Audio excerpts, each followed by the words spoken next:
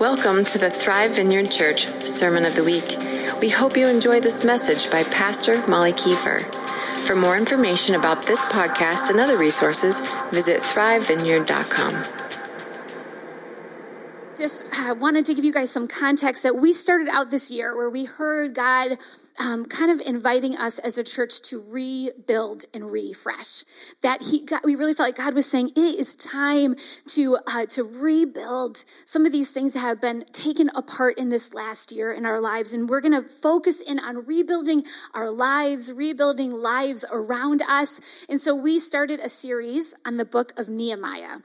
Because Nehemiah was this Old Testament, this guy who actually had no business building, no experience building, but God called him to go back to Jerusalem and rebuild the walls that had broken down, right? So we're going to dive into Nehemiah to figure out what might God have for us as we set out to rebuild, right? And so we did, 6 weeks on Nehemiah. We got into like prayer, how to pray for rebuilding, how to find that burden in our hearts where God wants to rebuild, how to look vision cast past the rubble and the broken pieces to see what could be. So we looked at how to be a Nehemiah to someone else, how to cast vision for the rebuild in their lives, right? And we looked at where the enemy might come in to oppose with the tactics and the schemes that he would have to oppose our rebuild. And all of that was just the first 7 chapters of Nehemiah. But for some reason, I think Kevin and I were just like moving on, right? And Kevin was kind of thinking about just building into where God wants to bring healing in our lives and some of those spiritual disciplines and practices that could rebuild in some areas. And I knew this was my week to preach. And so I kind of turned to the Holy Spirit, and I just was like, okay, what's next? Like, where are we headed next? And I felt like God said, Molly, go back and read the rest of Nehemiah. You only made it. There's still 6 more chapters, right? And maybe you hear that and you're like, God said, like, what do you mean God said go back and read? Well, here's how it works for me. A lot of times if I'm bringing God into the conversation of my life, I'm trusting that he wants to lead and guide, right? Well, I hear God not so much in an audible voice, but I get a sense of curiosity. Well, what's next in the book of Nehemiah, Molly, right? It's almost like a thought that gets dropped in that I could tell that wasn't my natural thought. I wasn't thinking like I should finish Nehemiah or somebody wants me to finish that book. That's how God speaks sometimes, guys. It's just kind of a sense of, oh, I wonder what is next. I feel like that wasn't my natural thinking. So I lean in and I say, that's God. That's an invitation from God asking me to come back to the rest of the book. So here's what happens next. I want to kind of go back to Nehemiah and look at what happens after the walls are rebuilt. And so the exiles are coming back to Jerusalem, which is the main city, after the walls have been rebuilt, because now the city is secure. Now it's a safe place to live. Worship can continue there. They can get back to rebuilding their lives there because the gates are secure. The walls are secure from their enemies. And so the exiles are coming back. And we read that Nehemiah and Ezra grab all the nation of Israel. They bring them all back to one place, and they open up the scripture. They open up the book of the law that Moses gave them, and they read it. They took like a day, right? Like what we're doing over Lent, and we're doing a half an hour. They just did it in like a 7-hour block, right? And so they're reading the law to them, the whole nation. And here's what happens in Nehemiah 8. It says this: Then Nehemiah, the governor, Ezra the priest and teacher of the law, and the Levites who were instructing the people said to them all, "This day is holy to the Lord your God. Do not mourn or weep." For all the people had been weeping as they listened to the words of the law. Nehemiah said, "Go and enjoy choice food and sweet drinks, and send some to those who have nothing prepared. This day is holy to our Lord. Do not grieve, for the joy of the Lord is your strength." The Levites calmed all the people, saying, "Be still, for this is a holy day. Do not grieve." Then all the people went away to eat and drink, to send portions of food, and to celebrate with great joy, because they now understood the words that had been made known to them. And so the people are gathered together and they're hearing the scripture. They're hearing the word that God gave Moses to give to the Israelites as his people. They're hearing the covenant, the terms of the covenant, right? That God gave to Moses. This is how Israel, this is how my people, my special nation, this is how you're going to live in relationship with me. And he's giving them all these ways, right? To live in friendship with God and all these promises. If you do this, if you keep my ways, then I will come through like this for you. I will provide. I will overcome your enemies. I will take care of you, right? And as the people are hearing this scripture, all of a sudden there's like sounds of crying in the crowd. You start hearing the sniffles and the sobs and the weeping as the people are hearing the scripture. And I can't imagine like what that would be like if we're like reading the scripture and all of a sudden out there people are crying, just weeping, and they're crying because I think they realized that what God had provided, they had turned their backs on this God. They had turned their backs on his promises and what he said he would how he would deliver and how he would come through. And they're realizing we didn't do our part. And what happened, exactly what God said would happen was we were captured by our enemies and taken away. And look at all the loss. Look at the years that were stolen from us and our families and our property because we rebelled against God.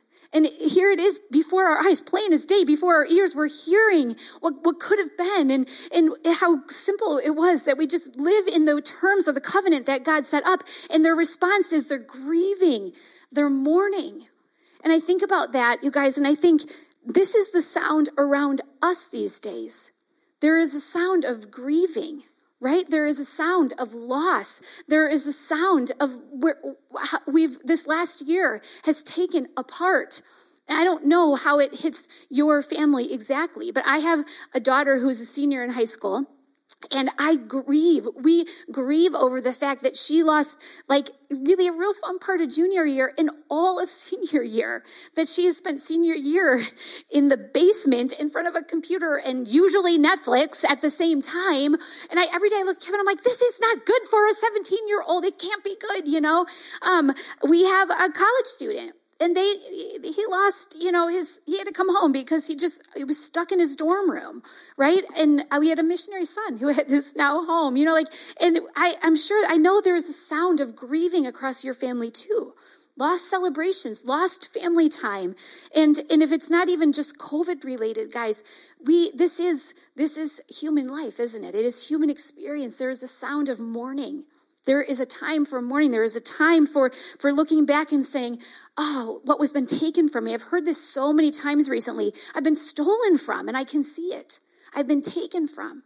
The enemy has come, and this promises and the destiny and just that the loss over of things in our lives.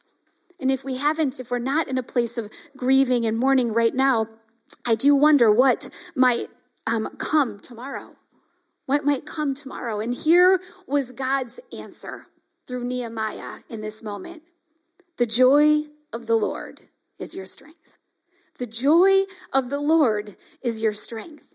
In the midst of the regret, in the midst of the loss, in the midst of the reality of how many years have been taken and what has been stolen, here is the answer. The joy of the Lord is your strength. And I read that and I see the promise in it. I see the fact that what God's saying is that joy brings strength. It brings strength that you need in your life, that you need, that we need in that moment of loss, of grief, of weeping, of regret, of pain. The joy of the Lord is your strength. And maybe right now you're not in a place where you're like, yeah, I hear the sound of weeping around me, but I just wonder, might you need strength tomorrow? Might you need strength tomorrow? I know I do. And so here's what I want us to do, guys. I want us to access strength from joy. I want us to say, okay, the joy of the Lord is my strength. I am going to access strength from joy. That is going to be a place of strength in my life, joy. And so I have one job today. I want to clear a path to joy. I want to clear a path to joy. I see this in Psalm 16. It says this, God, you make known to me the path of life. And we see that, this is a grammar thing, right? We see is it a semicolon? No, it's not. What's the A semicolon. Okay, semicolon. In the King James, that's actually the ... the colon. No semi, just colon, ... which means here's the path to life. That word for life, it means like green. It means like revival, vegetation. It's springtime, right? Here is the path to life. In your presence, there is fullness of joy. God, in your presence is fullness of joy, and at your right hand, pleasures forevermore. They are there.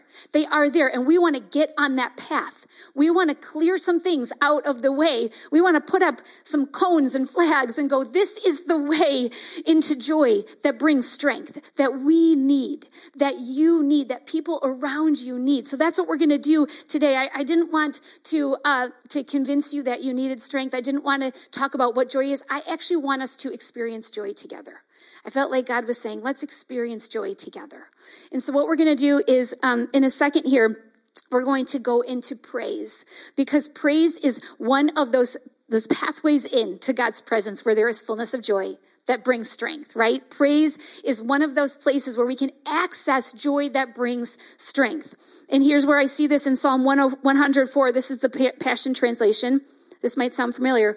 You can pass through his open gates with the password of praise. Don't you love? We have the secret password. It is praise. And when we enter into praise, it's saying we can get right into his presence where there is fullness of joy that will bring us strength. Okay? And then it says you could come right into his presence with thanksgiving. Come bring your thank offering to him and affectionately bless his beautiful name. So here we go. We are going to get on the path today. And our worship team is going to come up. And we're going to enter into praise that brings joy. So I want you to set your heart towards expectation that I am entering into praise. It is my secret password into God's presence. And in his presence is fullness of joy. And what's going to happen is I'm going to enter into joy. I really believe that supernaturally, guys, we are going to experience joy, that we're going to take God at this word, and we're going to find strength together in this joy of the Lord. So why don't we stand up?